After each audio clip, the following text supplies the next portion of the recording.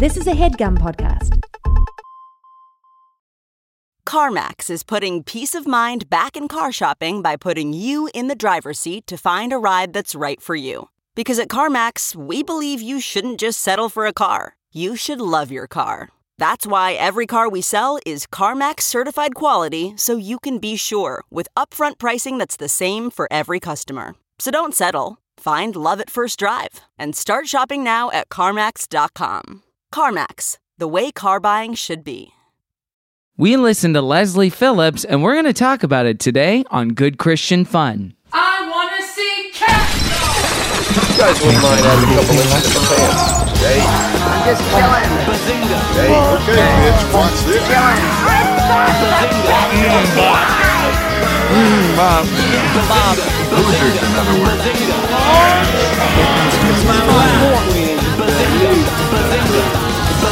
You got me straight crippin', Yeah, fool. baby! The first hug of the day. Oh, no. Welcome to Good Christian Fun. I'm Kevin. I'm Caroline. And we're here to have good Christian fun. That was disgraced former head of Mr. Disney Lasseter. Animation. Here's the thing, because Toy Story, as of recording this, Toy Story 4 is coming to theaters in a couple of months. Mm-hmm. We saw Toy Story 3 like 10 years ago. You know who the bad guy in that movie is? A big bear named Lotso Huggins. Oh, yeah. And he's like, I'm a hugger, and you think he's a good guy. And he's kind of cutesy and southern and warm. But he's actually very bad. So it's like, so he Louis'd in the sense of he was telling us who he was the whole time. Confessional animation. Yes, it was confessional animation. Yeah. And he gave us a limp, which I think is symbolic for his Hawaiian shirts. You know, like we all have our failings. Yeah. Our weaknesses. It was his fatal flaw. Instead of a Hawaiian shirt as a limp. Good Christian Fun is a podcast where we don't talk about Pixar necessarily, although often we do, but we talk about Christian pop culture like music and movies and entertainment.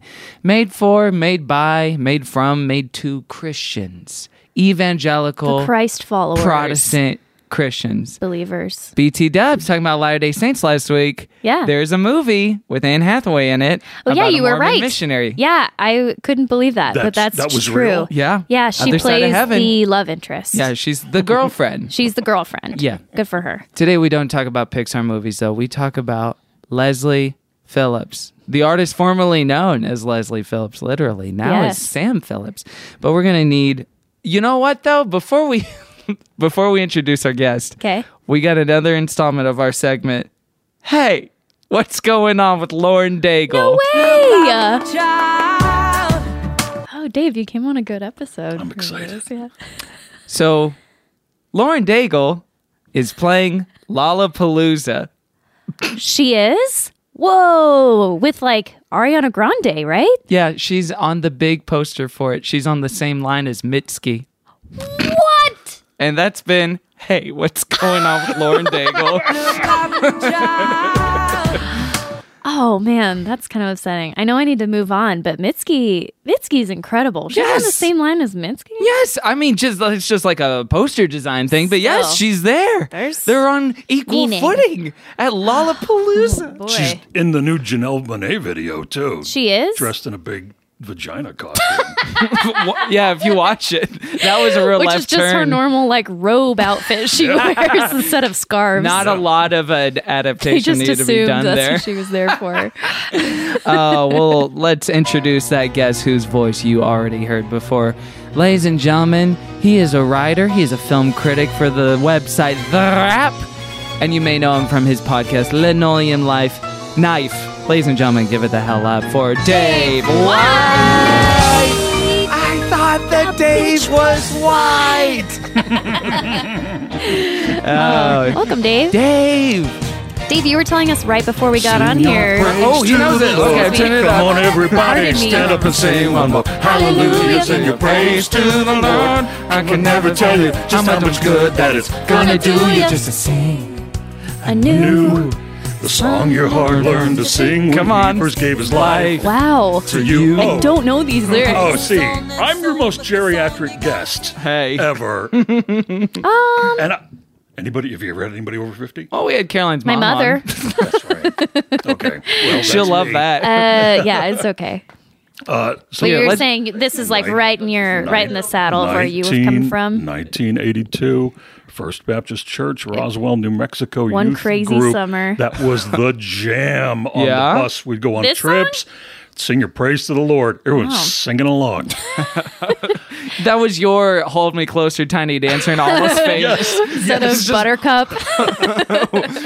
Oh my gosh. I'm so thrilled to be here. I'm so glad you're here, I am a too. huge fan of this show. That's so nice to shucks. hear. And I have listened to most of the episodes. I've missed a few. Like Okay. there's sometimes there are topics I'm like, when I find out what the topic is, I think, I really don't give a shit about whatever. Wow, Yeah. not a time for feedback. Okay, Dave? Send us an email. But in or general, something. I've listened to most of the episodes, and I'm so excited. I finally get to meet in person Sally Woman and her man friend. Oh my Hey, gosh. remember Sally Woman from the classic ad? Guys, if you're skipping over those ads, you're missing some One of my great better characters. 80s comedy Yeah, those are hits. really good. I debuted a new John Piper character on this newest That's ad. right. I did very well. Oh, you are a real fan. Yeah. All I'm right, I telling take you. it back. Although Dave's reaction to some of these topics I don't care about at all does remind me of how I feel Caroline feels sometimes. Hey, that's not true. I God, sometimes always it's find like, the silver lining. It's like, well, What, you okay, love every not single for thing? me. All of them equally. Although, if listeners do want a cheat sheet for which episodes I think you could skip over, slide into my DMs. Don't ask for that. That's so rude. Here's the thing. No, We had I would guests never. on those I would never episodes. do Y'all that. don't be like me and skip over the stuff that you think is going to be Thank you. Listen to Dave. not what But you want. here's the reality of creative output: is you put out. This is our 78th episode. So you put out 78 of them. One of them's going to be your best. One of them's going to be your 78th best. Doesn't mean necessarily it's crap. I will say this, even the ones that I listened to where I thought, I don't know what this is and I don't care about it, and then I listened anyway, y'all are thoroughly entertaining. You had a good time? Alrighty. Always a See? good time. The That's Glenn what I'll Weldon take. model. Just have a good time. I'm so glad we had you on this one too, because right before we started recording, you said you've been really intrigued by Daigle yourself lately. Because of you guys. I had yourself. never heard Oh, no. of her. I had never heard of her until you guys talked about her. I never heard of her until Kevin And- became obsessed with her. And then when you talked about her, I thought, oh shit, this poor woman's in trouble right now. Yeah. And she can't get out of it. Yeah, I think we're in a dormant stage with it right now. No one's been grilling her too terribly much since, but it's going to come up again. And when it does, she's going to plant her foot one way or the other. Right. Let's But see if she pulls a Pratt or, I don't know. God is real. Poop, Lady poop, Gaga? pee, pee. Yeah. Which is his kind of reaction to it. But Right. yeah, Pratt's a great example. That's why he's my hero. There's a great think piece to be written about the kind of yin and yang of Christian celebrity as they're performed in secular and Christian spaces, and how the dividing line of what your stance is on LGBTQ people is Right. untenable each way, because Daigle and Pratt are both losing the game. They're both losing, Yeah. and maybe they don't know it yet, but they're losing. I don't think he knows it yet. I think she knows it more than he does. I think it's simply because women are treated worse. Sure. Just in the world of celebrities, well, in general. But like, I don't think he knows it yet. Because I can't tell you the number of people on Twitter that I've run across who are like, Chris Pratt's canceled. And I'm like, yeah, but what did he actually do? Like, did he do something wrong? He didn't really do something wrong. It's like a He feeling. just goes to Yeah. a church that has some bullshitty ideas about queer people. Guess what? They all do. So if you're going to cancel Chris Pratt, you kind of have to cancel your aunt who goes to church on Sunday and the conservative congregation that she goes to. I do like the idea of people canceling their aunt. Yeah, You're canceled. that would be Aunt May, hilarious. you're canceled. Wait, does cancel mean like you're going to hate that person now, or you're just going to ignore them? They're dead to you. They're dead to you. Dead to you. Yeah, that doesn't. Yeah, I think does mean ignore. I have no Chris Pratt. Yeah. Like canceling R. But he's the Kelly guardian would. of the galaxy. Oh yeah. Oh, I realize we're hitting a very sensitive spot for Caroline. Yeah, I'm in a real pickle right now. Conversation like, on one hand, I do feel a moral responsibility, but on the other hand, they just rehired James Gunn, which is what I've been praying for every night. Good grief. Well, Dave, what is your history with faith and religion? Insane. Yeah? Yeah. Oh. Fantastic. I was 9 years old, and my oldest brother started coming home with Larry Norman records. He was 16. The Gateway. And second chapter of Acts records. Have you guys heard second chapter of Acts? I No. don't think so. They're so great. Yeah? What kind of genre? Well, all the Christian music of the 70s was hippie shit. And so the second chapter of Acts were two sisters and a brother, and they sang together with the most, glorious harmonies. And most of their songs were, verses. Most of the songs were written just from Bible verses. If this gives you a feel for these people. That was have them the in the same late hair. 70s. They all had amazing hair. Dang. It is hippie shit. Gorgeous. Love it. Beautiful records. Like, I had no idea who they were. I was just like, play that one again. 'Cause I was, a child. Right. Larry Norman seemed upset, grimy, and he looked like he hadn't bathed in a while. Yeah. And he scared me. So I didn't want anything to do with him. He was a mad swamp creature. Yeah. And then my oldest brother started taking me and my little brother to church with him at this Assembly of God church.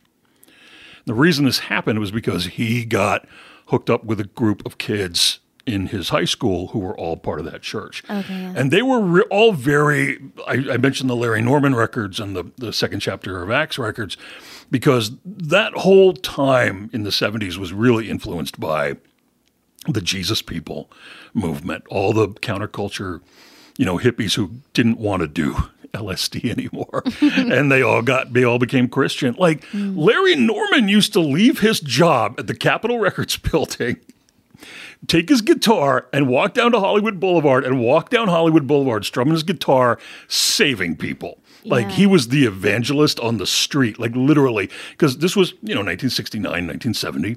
Right. So Hollywood Boulevard at the time. The he Hollywood was just Boulevard at the wading time. through Yeah, trash, those, right? like, yeah. Just And all those still is. runaway kids and everything. Like he's inadvertently responsible for Jews for Jesus, because one of the young women that he evangelized on the street founded Jews for Jesus. Oh, no way. Yeah. Now, there was a Juice for Jesus at right by my college campus, and that's where we had like all of our Campus Crusade dances Yeah. and parties. I keep hearing juice for Jesus in my head, like a smoothie place where they put like a Bible verse Apple, on the. orange, Cranberry. cran raspberry. Cranberry's really good for you. Well, my wife got me the apple smoothie, so I'm not sinning. So it's her fault. And so this all came about because my family was disintegrating. My parents were divorcing. My father's an alcoholic. You name a thing that could go wrong in a family, and it went wrong in my family. We were living with my father, and he was spinning out of control. My mom was gone. Very Kramer versus Kramer meets the trailer park. Like, I have cousins who've all done time. Like, it's a wacky family. It's real. Yeah. Do you feel like your brother kind of stepped in and take care of He you did. all? He was the de with facto this? parent. Oh, yeah. And so he brought us to church. I was in a Sunday school class one day, and the Sunday school teacher, who was all of 17 years old herself, said, "Have you accepted Jesus in your heart?" And I said, what's that? I don't know what that means. Mm-hmm. She said, well, to be a Christian, you have to accept Jesus in your heart. And if you want to go to heaven, that's what you do. And if you don't do it, then when you die, you go to hell. And in hell, you burn forever. And you could die at any time. You could die tonight in your sleep. So Airtight. that night, I was going to bed, and I just prayed, and I was like, I don't want to go to hell. I want to go to heaven. I want to be a Christian. Come into my heart. The end. I would love to meet the child who hears that pitch and says, like, yeah, I'm good. Risk it. like this Well, you kid instill made when You you seem to have instill complicated terror trauma you're in a bringing to the child, table. yeah, exactly. When you instill terror in a child like that, they're immediately, if they're of any, If they have any self-preservation, they're going to be like, Yes. yeah, okay, please. So that's what I did. Yeah. And I kept going back to church with him. I was mostly freaked out by church because in the Assembly of God church, perhaps you know this, a lot of speaking in tongues, the hands in the air, people healing you, but not healing you. You know, I remember I was 10. I had to go to the dentist. I had a toothache. But my brother brought me up to the preacher, and he put oil on my forehead, and he was like, "Satan, come out of the tooth," you know. And yeah. And It's just plaque. Did it work? Strangely enough, it did not work. Yeah. So that lasted until I was 24.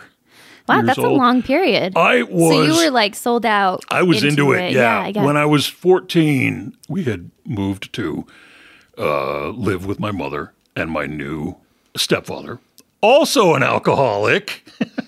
You do for a punch card, Yeah. a free one. We moved down to her hometown, Roswell, New Mexico.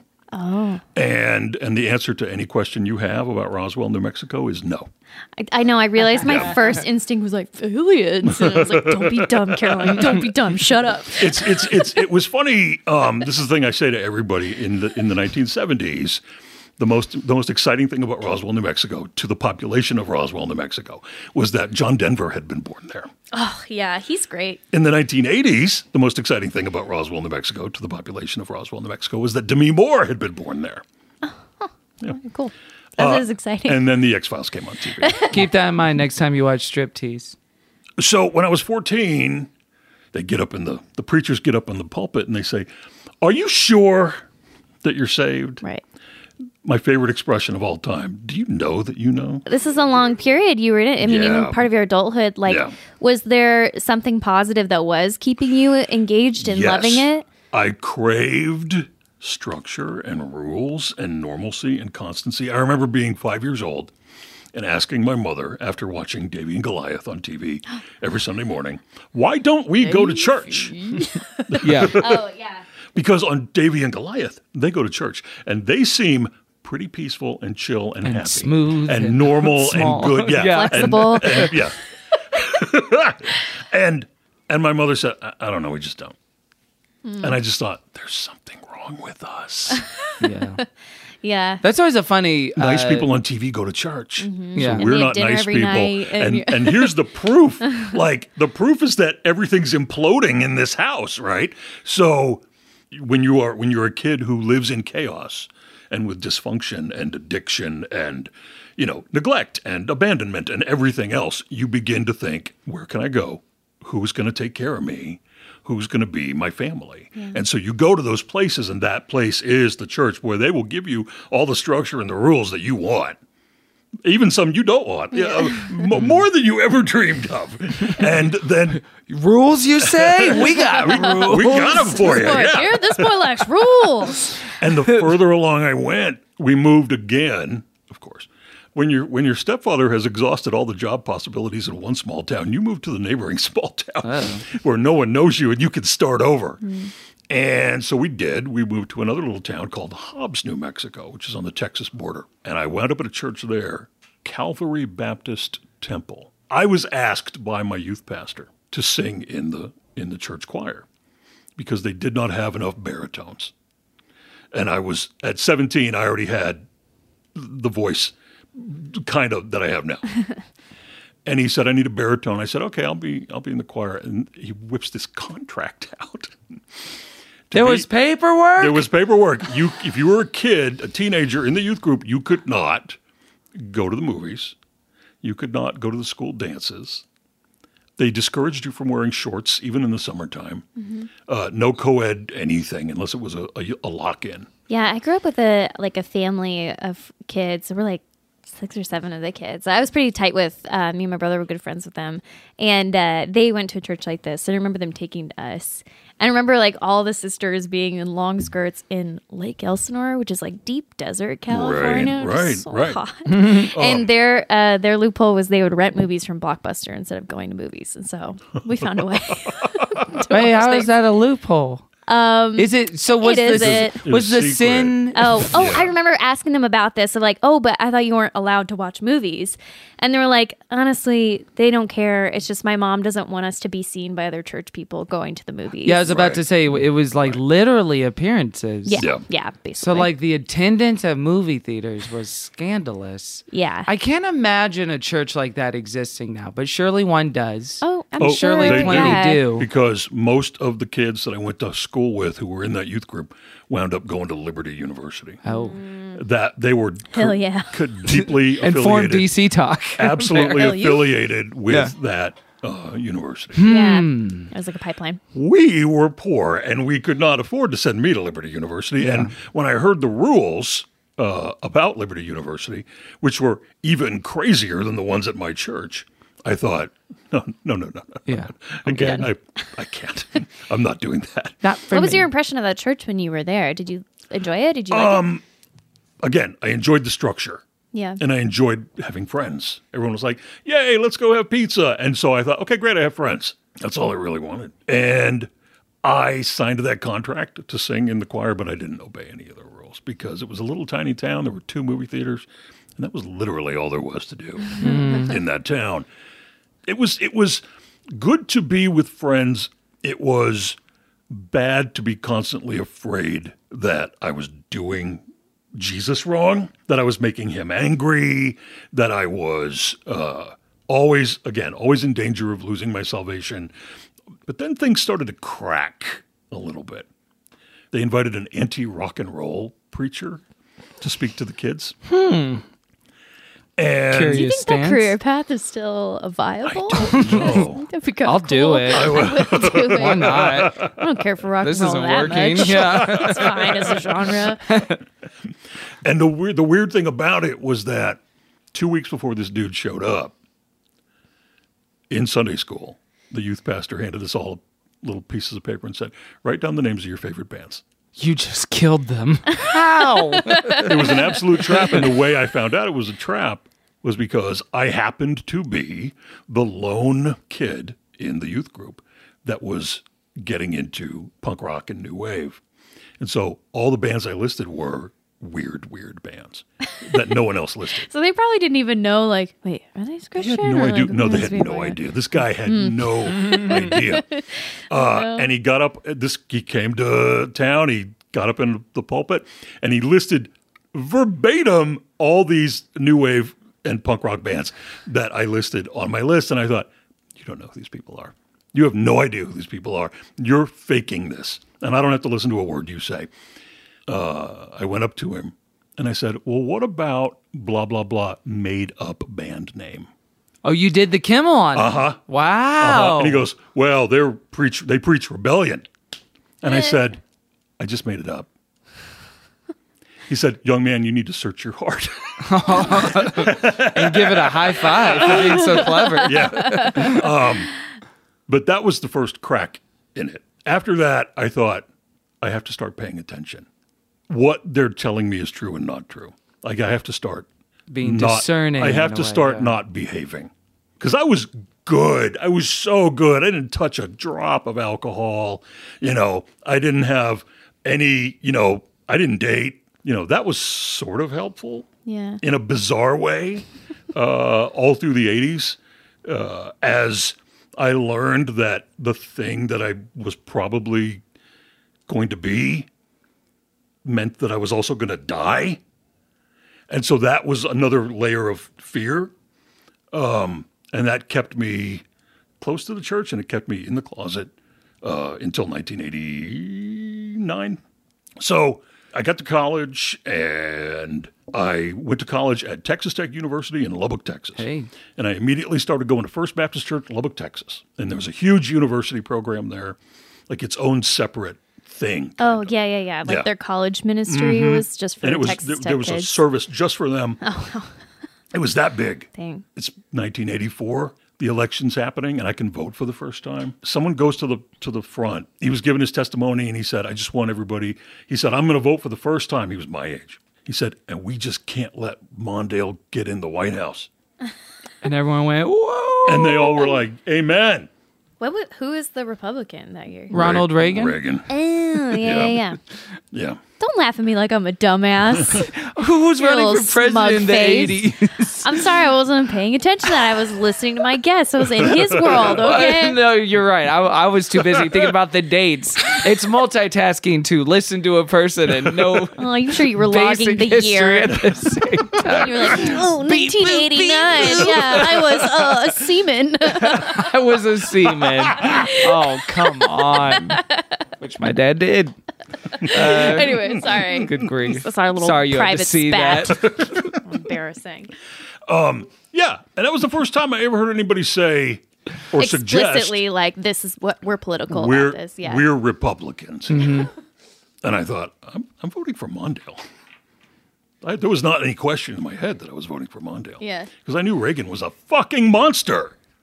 Well, And that's the thing that people forget. Who? People who were not alive in the 80s or who were very young in the 80s, you can be taught a version of the 1980s that involved a smiling grandpa president and a lot of Wang Chung. And that was the 80s. Everyone was having a great time. A lot of wealth. And everyone was getting money. And Ronald Reagan was everybody's favorite, grandpappy in the White House. And it was exactly the opposite of that. It was terrible. It was awful. It was a fearful time. That is funny how easily that recent history is so shaped for us and inherited, because I do remember, Reagan and Bush 1 kind of being almost in a Protestant way, like the way saints are for Catholics. Oh, yeah. They're kind of saints for Protestant Christian conservatives in a lot of ways, and they're regarded in the same way you wouldn't speak ill of Saint Francis or Mother Mary or something like that. Like you wouldn't say this or that of a Reagan or a Bush. The to this day, he is one of our most beloved contemporary presidents, and I just remember It's going to be tough when he dies. Oh, okay. People love him. It's going to be really sad. Oh, come talk to me after the podcast is over. I just remember there was a Morrissey record that came out in, I guess it was 89, and the song was called Margaret on the Guillotine. Oh, jeez. And the lyrics go, people like you make me feel so tired. When will you die? And I remember listening to that song thinking, yeah, when? You and fucking Reagan. Like, it was like that for me. Yeah. Okay, so you I were in became First Baptist. very political Okay. in a very lefty way. Where'd that come from? I mean, It came just from my own sense of what I thought the world should be like. yeah. Was it a reaction to that politicking that you saw happening in the church? No, it wasn't. It was weird because I was so into reading the Bible when I was like 18, 19, 20. And everything I read, all those red letters in the New Testament, were very much, you have to take care of the poor. You have to welcome strangers. You have to, do these things that you would normally maybe not do. You have to take care of the outcasts. You have to, take care of sick people. You have to feed people. You have to, everything that is now considered left-wing and socialist, that's the stuff that Jesus said. He said that stuff. So I thought, well, I'm so confused by everything else. I'm just going to stick with this at least. I'll know that this is something that I know is right. Mm-hmm. But the Republicans were not about that stuff. They were about, you better pull yourself up by your bootstraps. And if you're homeless, what did you do to make yourself that way? I began to realize that I was politically not aligned with most of the people I knew. I was politically aligned with all the punk rock people on campus. It was a weird time for me because I had one foot in one world and one foot in the other. I was already still carrying this big secret around about myself. I was still in the closet, not ready on any level to deal with that.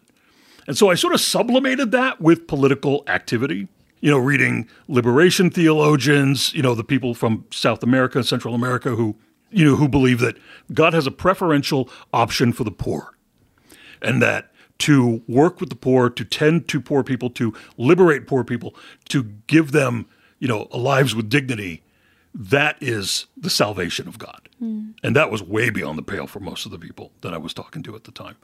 My senior year, I was then involved with a parachurch organization, the Wesley Foundation. And the pastor who ran the Wesley Foundation, is a United Methodist thing. he said, hey, do you want to go to London? No. Yes, I want to go to London. He said, you're going to take a humanities course at the London Institute for Contemporary Christianity. Do you want to go? So I went, and I had to write a paper about a social issue confronting the church. That was my semester paper. That was the thesis thing. Mm-hmm. So I chose homosexuality in the church and what the church was responding to with gay people. If I could cover it up in this cloak of, I'm studying this. Meanwhile, I'm finally out losing my gay virginity all across London. Because it's 1989. No one knows me. Yeah, island living. This is not Hello, governor. This is not following me back to Texas at all. And that must have been kind of a good time for you. It was dope. I mean, just like a whole new world. Oh my God, yeah. You're like kind of independent. I mean, you've been independent for a while. I'm having sex with men. Yeah. And it's amazing. And so I remember I had to read. Have you guys heard of the book, Is the Homosexual My Neighbor? Yes. I've heard of it. Old book from like the late 70s, early 80s. Okay. And that and some other, texts at the time from liberal theologians became the basis for what I wrote this paper on. And the conclusion I made was, and this was very sincere, this wasn't just, I'm having sex with guys and now I'm just going to say anything I want. Justify Yeah, I'm this. going to justify this. I was still very much, I have to figure out what is real about this. Yeah, were you feeling like guilty or worried about it all? Or you're like, no, my theology will catch up to this because this is... I knew that I needed to do this. Like my body was demanding that this happen. Yeah. But at the same time, my head was thinking, what if I'm wrong? Writing the paper actually really helped me because what I determined at the end of it was people who are researching this subject in good faith cannot agree. Well, who's right? I don't know. But it helped knowing there was like room for error. To this day, I don't know who's right about this. But I do know if I was created by God, then I'm fine. I was seeing a Christian counselor at this time. And I said to him, what if I'm gay? And he said, what if you are? I said, I'm going to hell. He's like, how do you know? Because you don't know. What if you're gay? Go be gay. It's fine. That's so nice. What a chill counselor. Yeah. He said, go be gay. It's fine. And I was like, Wonderful counselor. you got... The United Methodist Church is going to fire you. In trouble. That's so cool. It was really helpful. It was very, very helpful. Yeah, because at some point, like even if you don't agree with that community, you kind of want permission, or you like gotta some lay sort it of down validation. eventually. Yeah. You cannot carry this thing around all the time because so if you pretend that you are not the thing that you are, then they're fine with you. But if you are honest about what you are, then they are not. And when I finally came out, I lost most of my Christian friends. I kept half a dozen, to this day, half a dozen. And every weird... That you're still friends with. That I'm still friends with, 30 years later, a person I know who is still my friend asked me if I thought about going to Exodus. Oh, yeah. This was 1990. Before they folded. Yeah, which is like kind of in their reputation was terrible now. It was like in shambles. 92, 93. It was this like... person asked me that. How'd you reconcile with that person? It was at a wedding. This happened at a wedding. That's great. For a friend from church. But no, I'm not going to Exodus. Oh, she was telling you this at a wedding. Oh, yeah. Because there's nothing wrong with me. After the wedding, I went home. And I wrote this person a letter, and it was about a page long. And I said, listen, I've already asked myself every question you can ask. I've already interrogated myself in every possible way that you can interrogate yourself. Every queer person alive has had to ask themselves 100,000 questions before they ever have the bravery to say something out loud or to admit it to themselves. You did not have to ask yourself 100,000 questions. So if anyone is the expert on my life, it's me. And the burden of change is not on me, it's on you. That's a very succinct way of putting it. So. And you're friends. And we are friends to this day. That's cool. I'll tell you something, punk rock really gives you a lesson in how to tell people to go fuck themselves. That's what I had to do. And... Leslie Phillips helped me. Hey. She doesn't know it, but she did. Oh, great. transition. If you want to know where I am today, I will tell you only because I'm so happy to be here. Hey. Because I've spent the past 30 years not speaking a word to anyone except my husband about this subject. I don't want to hear anything about anything supernatural. And I know that means that I can't think about angels being cool and watching over me. And I know that means that there can't be any cool ghosts or, the aswang, which is like the Filipino monster, which is the best monster. Yeah. Aliens? Nope, nothing. Okay. Wow. We're not in Roswell anymore. Just thought I'd ask. I don't want to hear anything about anything supernatural. What that leaves me with is maybe God existed. Maybe God exists. Maybe God does not. Maybe Jesus was an actual historical person. Maybe he was not. And even if there was never a Jesus, maybe if the Romans just made him up to keep the population under control, the shit they wrote is good. Those red letters are good. Those things that Jesus said, allegedly, are good. You need to liberate the poor.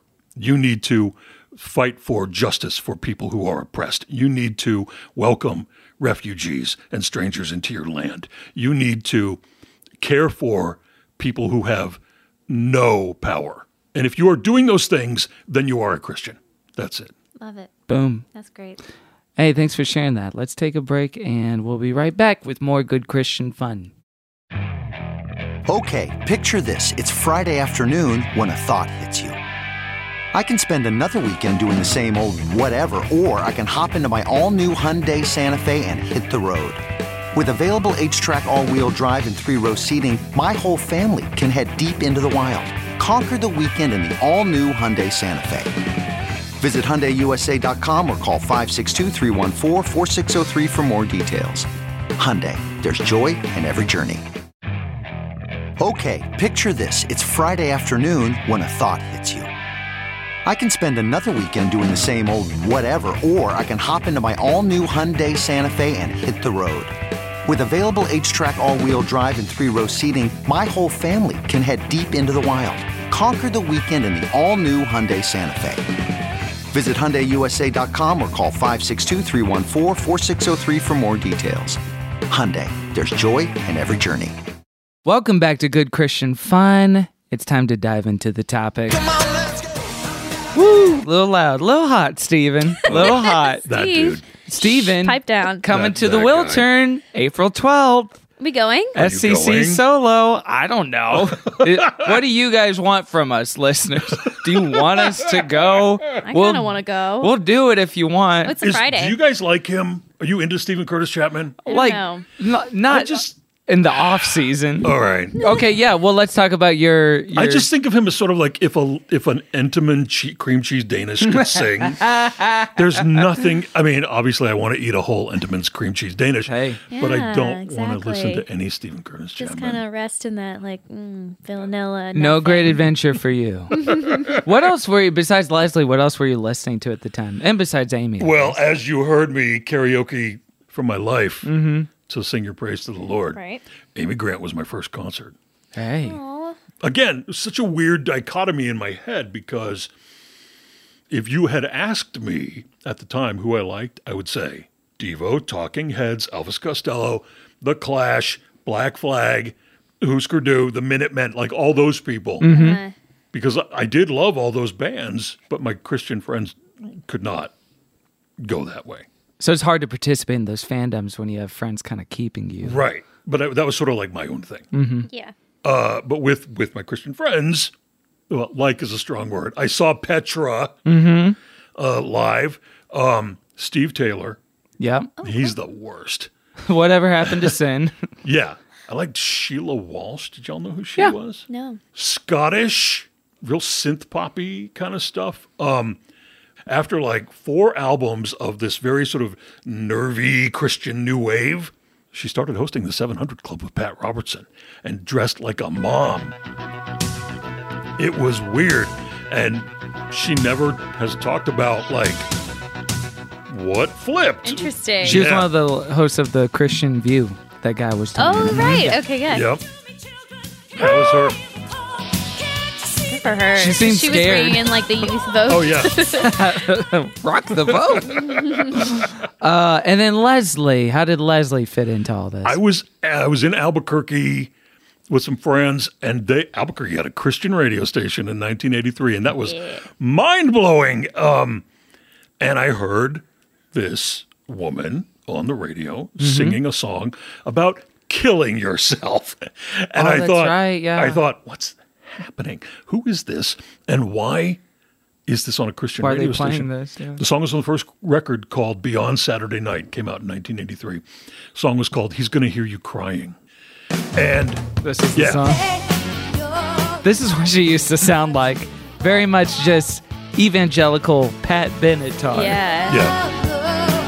Maybe one of the biggest glow-ups in music history. Yes. From this to who Sam Phillips is now. Yeah. This style of singing feels like lost to time, you know? Like, it is. When the life goes down. You know, maybe this is like 1983's equivalent of like the kind of indie voice that girl. It is, you know, yeah. in a way. Absolutely really was. stylized. The pop equivalent. It absolutely was. Because now everyone wants to sing like Rihanna, as they should. Oh, yeah. Because she's good. Keep going.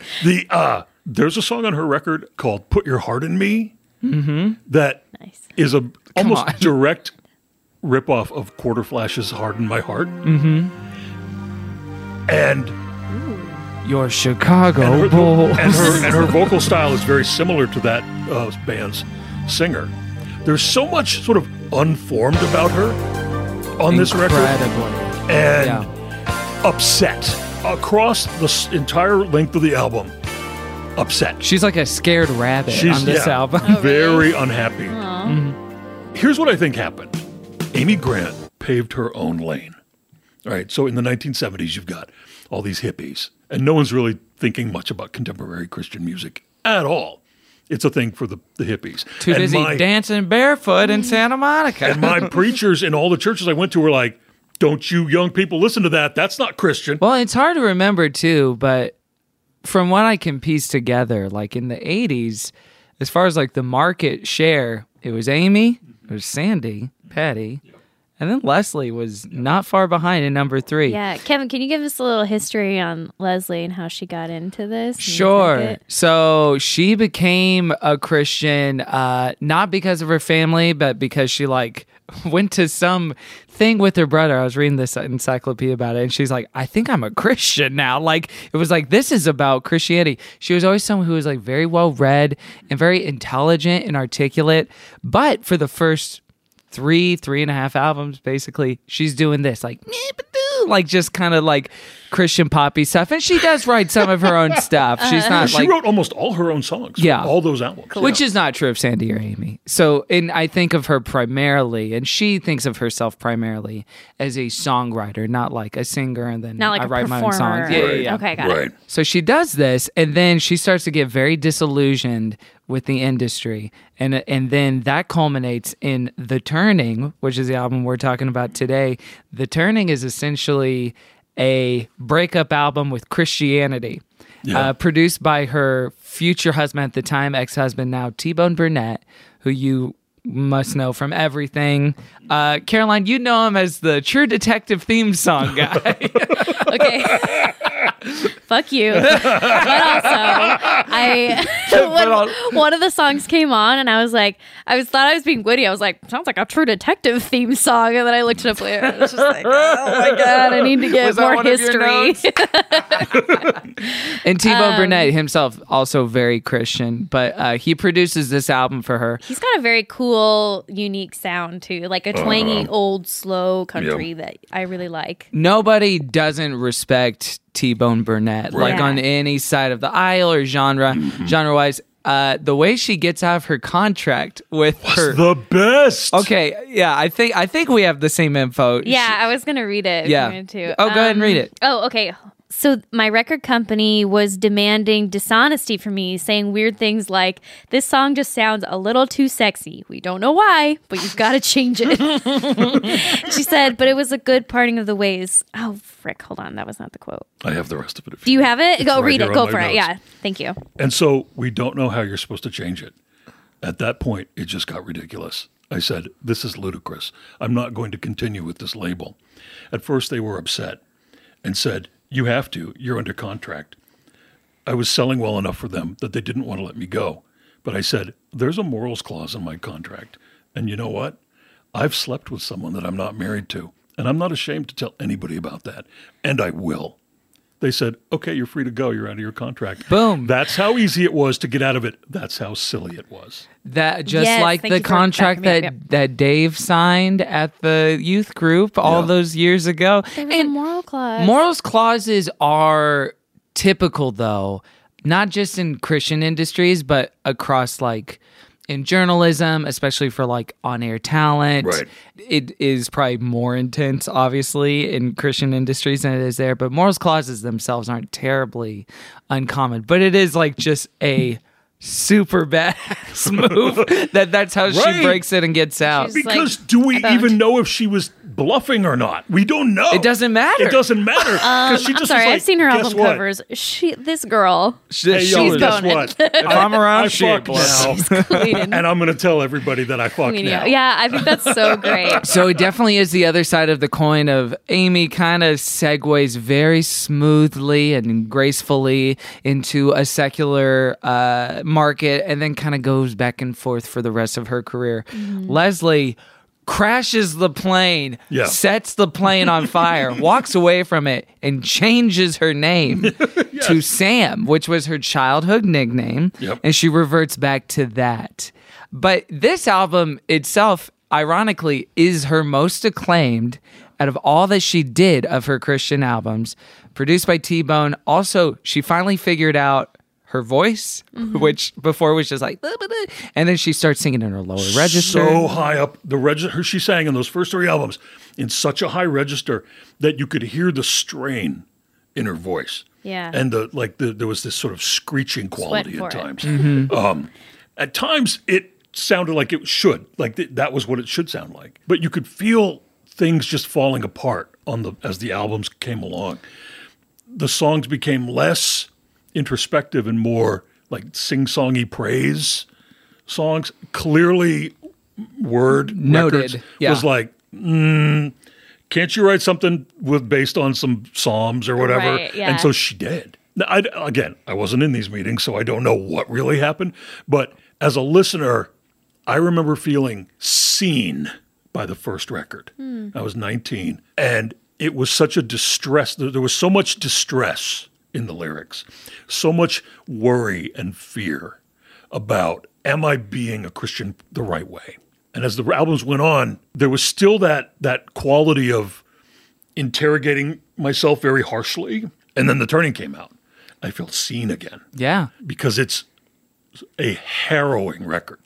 This album was rated number 8 on the top 100 CCM albums of all time by CCM Magazine. Whoa. A lot of critical acclaim that wasn't exclusively Christian.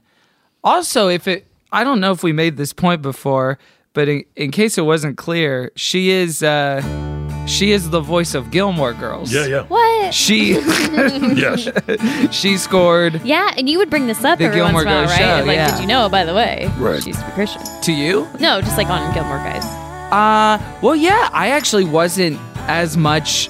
I was not as knowledgeable. So this is the rare subject of a podcast that I've already interviewed her before. Right, I right. interviewed her 4 years Oh, I ago. totally forgot about this. Yeah. For Gilmore Guys. What was Yeah. that like? Well, it was our first interview that we did with people involved with the show. Oh, okay. So I feel like it's bad. Oh. Like my interviewing is bad. And there was a part at which I did bring up, like, just the most half-ass Wikipedia internet research. Like, oh, and I know they called you the Christian Cyndi Lauper, blah, blah, Yeah. blah, blah, blah.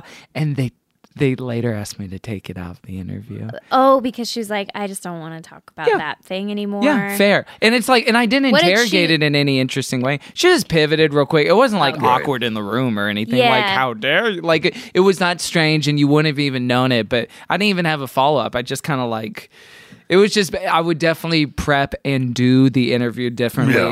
if I did it again today, because again, we didn't talk about anything that was like germane to that stuff. And now I would have so many questions, and I think I'd be able to deliver them in a way that wasn't just like, well, thanks for this dead fish on my doorstep of a question.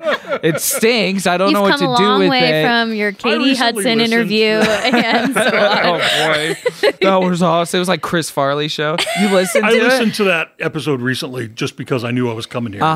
And it sounds fine.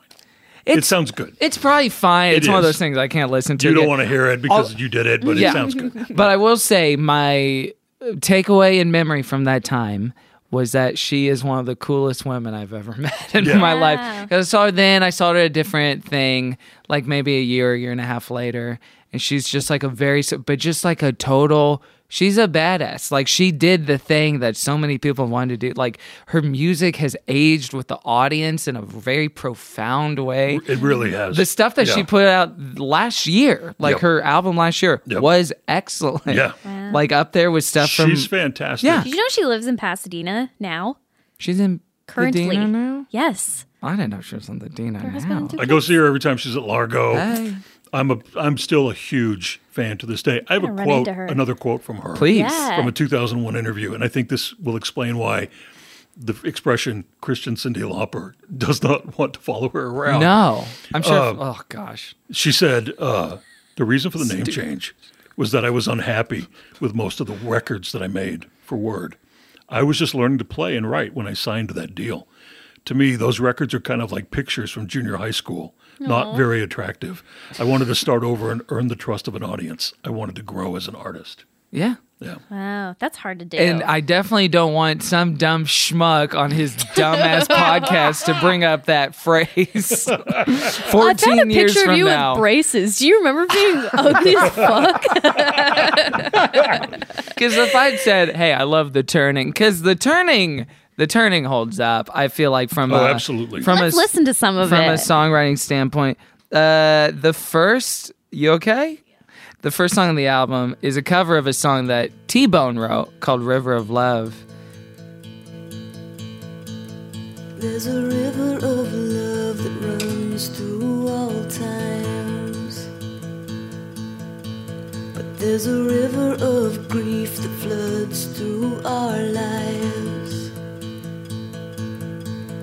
It starts when a heart is broken into by the thief of belief in anything that's true, but there's a river of love that runs through all time. Which for the time felt pretty radical given the last 3 albums that she had done, for it to just be her and the guitar, but just strip it down to like, yeah, what are you doing? Just get all the nonsense out of the way. That record starts and there's this immediate sense of foreboding.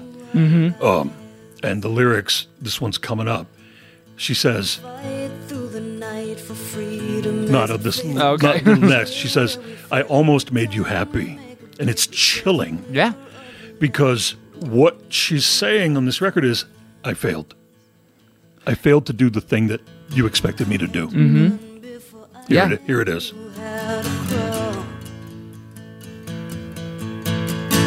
First step was hard, but I've had trouble with them all. Now the night grows darker and the day grows dim, 'cause I know I never will see you again, and I almost made you happy. I almost made you happy. It's painful. Yeah. It is a painful record. It's so interesting, too, because this is a voice that I ostensibly grew up with in a totally different context. Yep. So I was not familiar with her, even as Sam Phillips, the recorder artist, but, Right. you know, she was just the woman whose la-las I heard on TV all the time. And then I listened, like, I downloaded, I think, the Boot in a Shoe record from 2004 and some of the other stuff. The from that Divorce time. record. Yeah, the Divorce record. Yeah, from T-Bone. Yeah. So I knew her from that. So then revisiting this, because I started listening to these, because I knew at some point we'd talk about it on the podcast. So I just had this phase maybe a couple months ago where I listened to all these all the way through. And something about hearing the voice recontextualized here was very profoundly touching to me, because it felt like a friend of mine. And I discovered their old diaries. And I'm like, I had no idea you went through all this stuff. Or like someone like a family member or a friend, and you're discovering things about them that you didn't know. So it resonates much more than like, oh yeah, Stephen Kershaw, whatever, you know. But it's like, oh, you had this whole life. You've lived a lot of life, and I didn't even know about it. Yeah. So Good way of putting it. There's another song on the record that is, for me, the most entertaining on the record because it's called Expectations, and it begins with her singing in a lower register and giggling, and then jumping up to that older high register again. And the lyrics are literally like, fuck all of you. Yeah. I'm out of here. I know. I was It's like, oh, this is the crazy. classic This is middle finger to the record company song. You choking. We've done a lot you're of those on choking this me. show. There are quite Yeah. a few. the album, almost parts of it feel sarcastic. This song particularly, Yes. yes. I like this song. DuckTales. Woo! You choked me with, I can't breathe. I can't breathe. Let's wait for the jump. Yeah. So it's like she's making fun of herself It in a feels way. like that. Because she never does this kind of Right. stuff again in her career. Oh, you want to hear the old me? Here's the old me. Yeah. Motherfuckers, I'm done. Yeah. Do you guys Yeah. think God is watching you sounded sarcastic too? No. No. This feels like the last, like, death rattle of, like, her fundamentalism to me. I have a whole thing about this song. Please. Let's listen a little to bit. it. Yeah. God is watching you when you have a shattered heart. God is watching you when you're a slave and when you're free. God is watching you when what you call love's really need. God is watching you. God is watching you. Yeah, what did it sound like to you? I don't know. Now that I'm reading the lyrics again, I guess it's not really fundamentalist at all. I guess it's the God is watching you thing. Like the first half are actually a lot of like comforting things of like when you're alone, when you do the right thing and no one's watching, when you are being evil actually too, and like you're using force for no reason and things like that. Like God is watching you. It's a weird, surveillance state idea of God that I don't really like. Well, it's an interesting idea because I feel like it's delivered in such this measured, calm arrangement and voice and tone. And then it's almost like calling the bluff of Christianity. Like, if we believe God is omniscient and he cares about us and he's watching everything that's happening, okay, what does that mean? It means he's watching when you're doing this and this. And then it's like alternatingly comforting and terrifying. So that's why parts of it feel almost kind of bitter because it's almost like she's saying, think it through. Is this really what's happening? And she's not even saying it's not. But it's like, this is what we have to own up to in some ways. Is it really happening? And is this really what you want? Yeah. There's comfort. There's this one line in the song which is when you wake up in the night. And that's always, when you wake up in the night, what's the first thing you start thinking about? Every terrible thing Panic. you ever did, every panic moment you ever had. And that's a moment of comfort, right? Yeah. But then there's this other stuff where when you don't feel remorse, God When is you watching hide your you. head in the sand. When love requires that you give in. When out of fear you judge your friend. Yeah. And then Been there. the very last line of the very last song on this record is when you say your last goodbye. Yeah. That's the last lyric of the last song on her last record for this record company. This is a great, like, farewell, like, piece.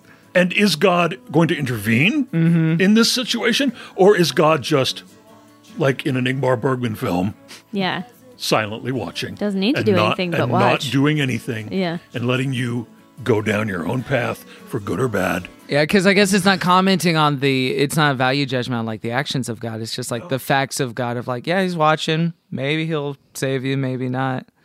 Gotta love is not lost, which is just, like, 60s girl group stuff. That was the big Yeah. Christian radio hit. Yeah, at that and time, it's a yeah. remake of the same song that she did on Black and White World, which sounds much worse on the That's other. funny. Yeah, this is so boppy and like Yeah. kind of fun. But even here, the lyrics are pretty sardonic about relationships.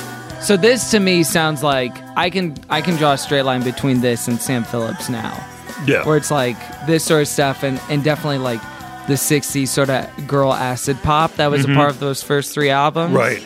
It's definitely present here. Even like Libera Me. That was the other thing that was on Christian radio at the time. This feels like a cold open to Gilmore Girls. Yeah. Doesn't it? Absolutely, yes. Yeah. Pull my heart away from love I long to taste. Why do I run away when I come face to face? The instrumentation on this record is also incredibly different from everything that came before. Everything is very spare and very stripped down, and unusual noises happening throughout, like backwards guitars and this very sort of like spooky, sort of hollowed out percussion. And, after these 3 records of people pushing her around, she's finally got like T-Bone Burnett, Enforcer, in her corner, being like, no, we're going to do it like this. Yeah. Again, I wasn't in these meetings, but in my head, You can just that's feel how it her, happened. Here's how they earning went. her cred. Yeah. This way. Yeah, and one, I feel like she always had like, to varying degrees, inklings of curiosity present in her songwriting that maybe some of her peers didn't. But this feels like, it, at least in the Christian, the Leslie Phillips iteration, the purest expression of it. In the 80s, she was the Amy Grant for people who thought Amy Grant was too soft. If you considered yourself to be sort of more thoughtful, you wanted something a little edgier, that she was the one you went for. Yeah. There's this great story about when she was playing songs at a concert. Do you know this story? I know this story. Yeah, so... So many versions of this story are out in the world that I don't know what really happened. This is the closest thing CCM has to the, what's the folk festival? It's the Newport Folk Festival where Dylan went electric in 1965. Yes. Knott's Berry Farm. This is the closest thing that happens. She was playing a concert at Knott's Berry Farm here in Southern California. Wow, okay. And she was, according to the reports, wearing a slightly shorter skirt than usual. And she was playing songs from this. And people started booing her, and they walked out. Some stormed out, and then she canceled her tour because of the crappy reception to the new stuff. Whoa. Yeah. That's so sad. It sucks. At Knott's Berry Farm? The Yeah, happiest you're place supposed to on have earth? fun there. Snoopy's there. I have a Snoopy. vague... Yeah, He loves CCM. they do. They have a peanuts section of that place. Do you think Leslie Phillips should experiment Snoopy? Wait, what's the Snoopy voice? It's like... It's something like that. That's it. Kind of like how you sound. Yeah, okay. Just all the time. Right, but I a have little vague, dog. I have a vague memory of reading in CCM magazine a little report on that show, where apparently, and I can't get anybody to confirm this, that she sang a cover of Bob Dylan's "It Ain't Me, Babe." Oh yeah, which is like the ultimate kiss-off song of all time. And I don't know if that happened, but I read that it did, and I want it to be true. That sounds cool. I want bet she that would. to be true. Why wouldn't she? I found another quote from that same interview that we did quoted earlier, and I feel like it kind of encapsulated a little bit like her experience and then like the wider CCM experience of kind of like you're in or out. And she said at the time, and this is probably a little bit before this record, she says, I was an idiot. I was egotistical. I thought, oh, I can save the world. Sure, no problem. I'm up for it. And I can not only make music, but afterwards I can talk to people who need professional counseling and help them. And I was put in a position where I was supposed to live my life as an example for other people. There was not so much pressure to be not exactly perfect, but a very weird version of perfect. So when freedom came, when the mystics came blowing through my world, it was such a relief. I hung on to those writers, especially Thomas Merton. He's the only one who's fully resonated. She goes on to talk about kind of her transition out of fundamentalist Christianity into more of like spiritual mystic Christianity and like wah woo woo, wah woo Christian. woo, like abracadabra Christianity. But no, like and she talks about how like she connects with Zen or yoga, but like still believes that this is all part of it too. Yeah. And so.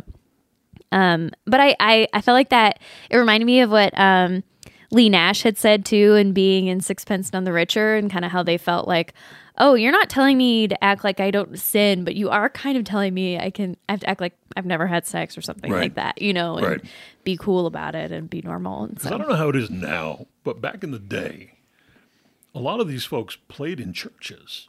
Yeah, I don't know how it is now either. And you yeah. were able to just go up to him and talk after the show Mm-hmm. and lay out all your problems if you felt like it. Well, at least in like a lot of these 90s concerts too, there were like straight up, altar calls where they like encouraged you to get saved and encouraged you to talk to someone afterward. And it was like the concert was a front for a church service to like get people saved and like connected with the church. Yeah. And so It was a scheme. yeah, all jazzed up on I'd rock. love to tell you about Amway now. Yeah, exactly. Yeah, so Would you like to hear about that? I totally could feel that, and I think a lot of the artists who are very sincere, they really do want to help people and talk to them and connect them, whatever. And so I could see her being in that position. She didn't. She just wanted to write songs, I think. I feel like that was, and she wanted to save people too.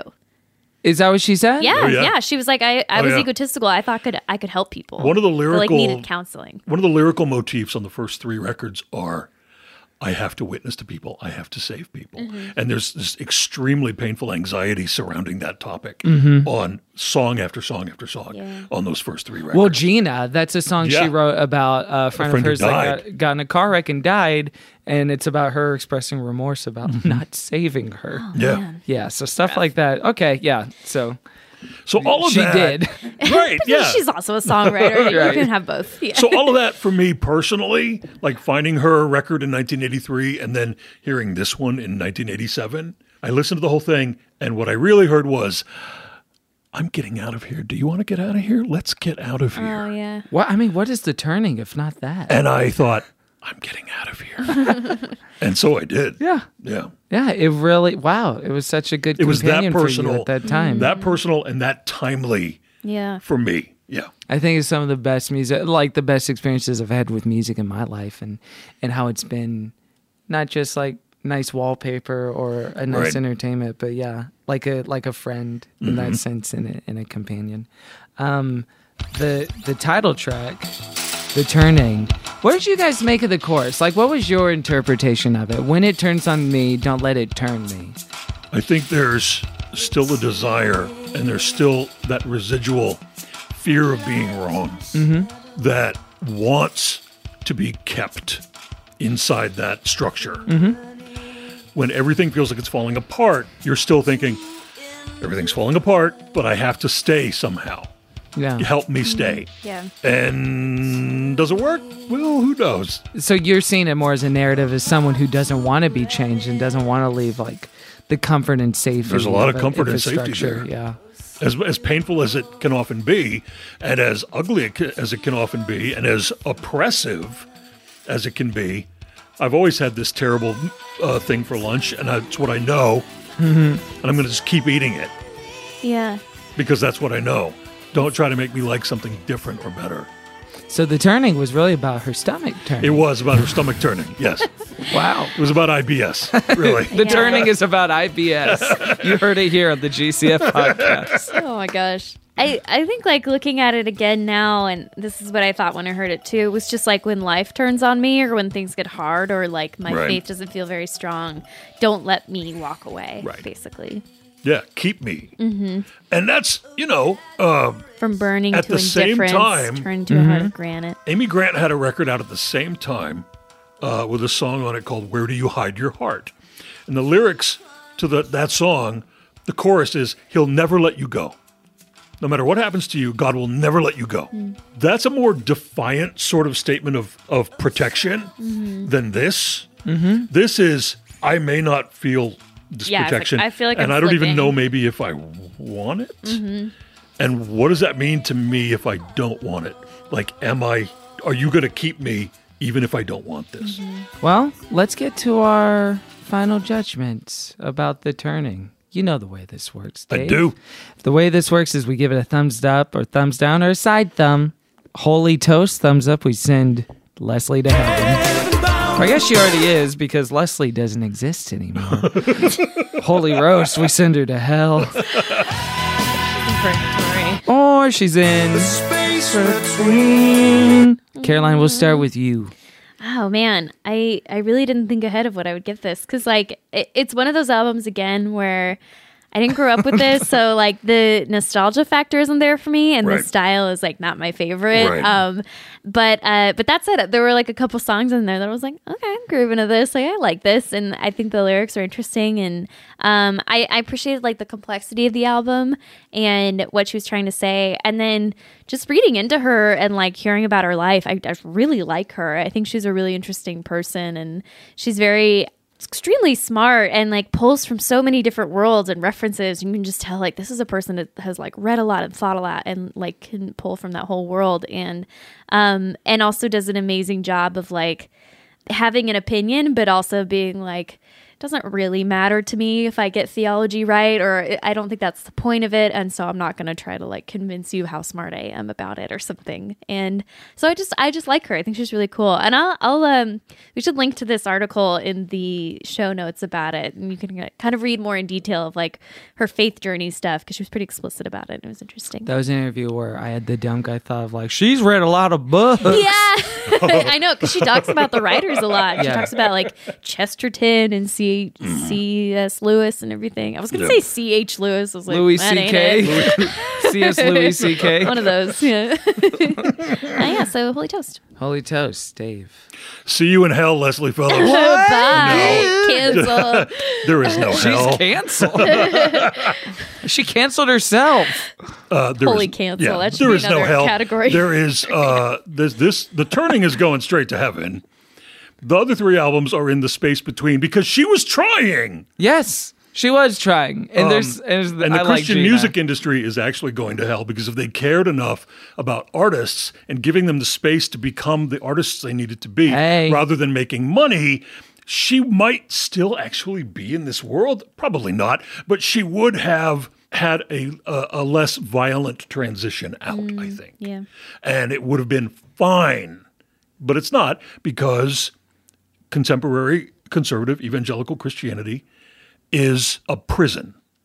Well, lock me up, baby. Ting ting, is it your time yet? Kevin's like, put me in the hole. Oh no, don't put these handcuffs on me. I'd hate solitary confinement. I don't know what that would be.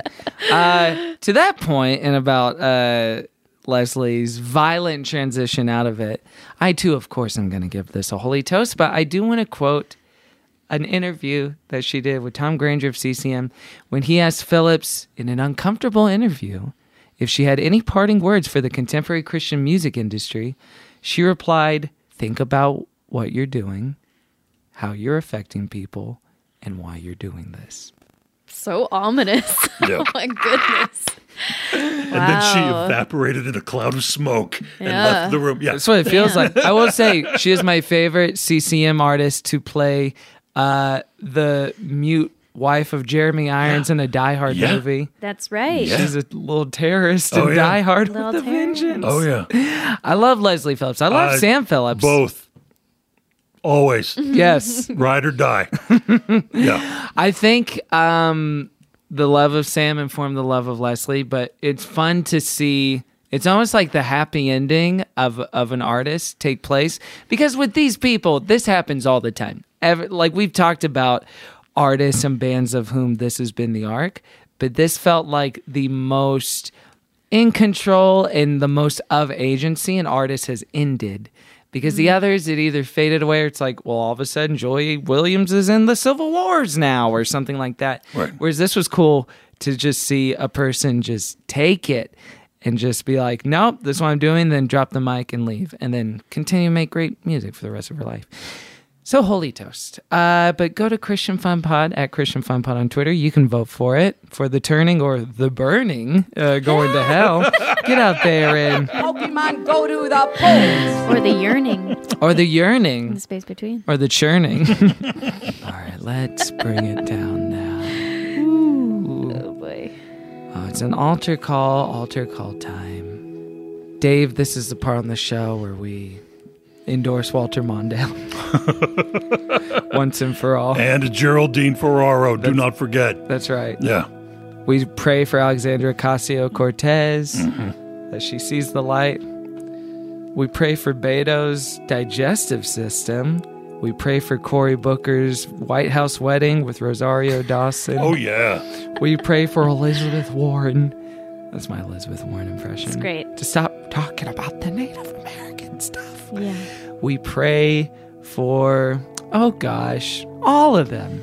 We pray for their souls. And we lift up the things we're working on in our own social media handles. We don't promote it. And we start with Caroline. You can lift me up to the Lord at Caroline's Farts on Twitter and Instagram. And this week, I would like to lift up a podcast that I enjoyed so much. Is it cereal?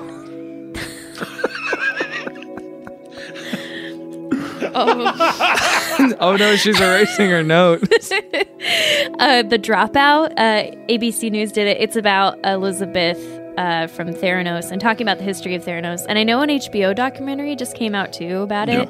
But I listened to this first and it was just so good. And man, I love hearing about scams and how they happen. And they got great interviews. It's really well made. It's short. I think it's like 6 or 7 episodes. So if you're looking for a new podcast like that, listen to The Dropout. It was great. I heard that was terrific. Yeah. You love scams so much you put the word in your cat's name. Oh my God, I never thought about that. I'll tell you what, she's running a scam on you and Nate in the groceries department. She is. She's been scary. She's been skimming off the top of our cereal bowls. We turn it to Dave. You can lift me up at D. Leland White. My middle name is Leland. Great name. And because there's 37 million Dave Whites in the world, so I had to just throw my old-timey middle name into it. Oh, can I tell you a quick story about your name? Yeah. When I read the note that this is what we were doing this week, that's why I thought it was a movie, because I assumed it was Dave White of Pureflix. Oh, no. Oh, that dude, Who's yeah. David R. White. David A. R. White. Yeah. Jesus, man. So that's a big one you have to contend with, I'm sure. Is that not the first time you guys have been mixed up? We have never been mixed up. Although we did sit 2 rows apart from each other at the Hillsong premiere. Oh my gosh. The documentary. Oh, the documentary? Yeah. Oh. Yeah, because I had to review it for the Wrap. Oh. I'm going to go read it. Not a shitty movie, actually. No. Not terrible. Good for them. Yeah. Anyway, D. Leland White. That's me on Twitter Yes. and Instagram and fuck Facebook. But have you guys logged on to Fuck Facebook? it's where you go to just make fuck buddy friends. Yeah. It's really racist. Hey, when you poke, it's bad. I need to lift up my own podcast called Linoleum Knife. Hey. Yes. I am a film critic. So is my husband, Alonzo Duralde. I think we might be the only married film critics in the United States. Oh my gosh, really? We have done this podcast for 9 years. We review the current cinema on it. And I would like to lift up a book. Please. It's called They Can't Kill Us Until They Kill Us. It's by a writer named Hanif Abdurraqib, and he's a poet and a cultural critic. And it's a collection of essays about stuff in pop culture right now. There's an essay about Serena Williams. There's an essay about Migos. There's one about going to a Carly Rae Jepsen concert, which is chef's kiss. So nice. And about him being stopped by the police. He's black. And about his first police stop. It's a great book. And it's just about his life and his interactions with popular culture. Great lift up. You lift me up at Kevin T. Porter everywhere. And I will lift up another T-Bone Burnett joint called Raising Sand, which was a collaborative album between Robert Plant of Led Zeppelin and Alison Krauss back in 2007. That was one of my favorite. It probably would have been my favorite album that year if Bruce hadn't put out an album and I wasn't 17 years old and loved anything he did at that time. But there is a Sam Phillips song on there called Sister Rosetta Goes Before Us. If you want to hear Alison Krauss do a very badass cover of Sam Phillips, and T-Bone Burnett, I'm sure, kind of put that on their plate. And yeah, it's a great album. Very muddy and swampy sounding, but very romantic too. Like my butt? True Detective. Oh, I see. I thought you were gesturing towards. No, but it is good to know your butt is swampy and muddy. Are True you a wiping Detective dog? Season 4. You can lift us up at Christian Fun Pod everywhere. Patreon.com/GoodChristianFun. You can go to iTunes/Apple Podcasts. Leave us a review. Every review you leave, we donate $1 to Charity Water. Dave White, thank you so much for joining Thanks, us on Dave, the for show. coming. Thank you for having What me. a pleasure. I've been Thanks so for excited sharing to be this. here. This time with us. And there's nothing left to say except for, and all of Pod's people said, Amen. Let's go out with this Sam Phillips song. This song rocks. Now that It was one of her lesser known ones. This is nice. It's like a country lullaby kind of song. fascination, looking through the night. Oh, I'm just remember, I did a cover of this in Brooklyn like 5 years ago. What do you mean in Brooklyn? For Were you one of our busking shows. on the streets? Yes. Or No, we did a show there, and I remember we You actually made everyone did this. stop and listen to you sing a slow ballad on the guitar at the fun comedy show they went to. Oh, gosh, I'm going to be turning your head around You know what? on your Honestly, neck. they probably loved it. They were like licking your boots while you did it. All right, Good we'll for see you. Goodbye. I was trying to tell an anecdote. It turns into... No, that was great. I'm sure it was fun. Everyone loves stopping comedy for singing. No, I'm keeping this in. Everyone loves stopping comedy for singing. That's why I stopped doing the intros, because I know how people feel about singing. Well, those were funny songs. What? Well, Stop by for them. Those see were you next great. week. Goodbye. I love those. But I'm reflecting light.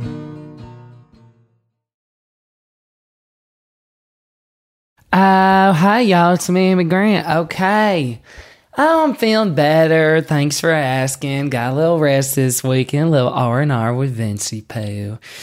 What am I doing here again? Oh yeah, next week. Next week on GCF, Kevin and Caroline are talking about Kirk Franklin and the family and New Nation, all the stuff. It's all Kirk Franklin stuff. It's real fun.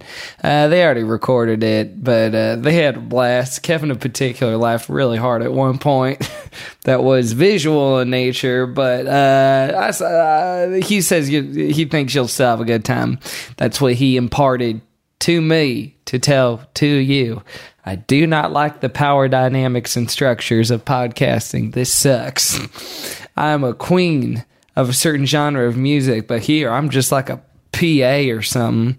This blows, whatever. Anyway, I don't mean to be negative. Amy, Mother and Grant, over and out. That was a HeadGum podcast.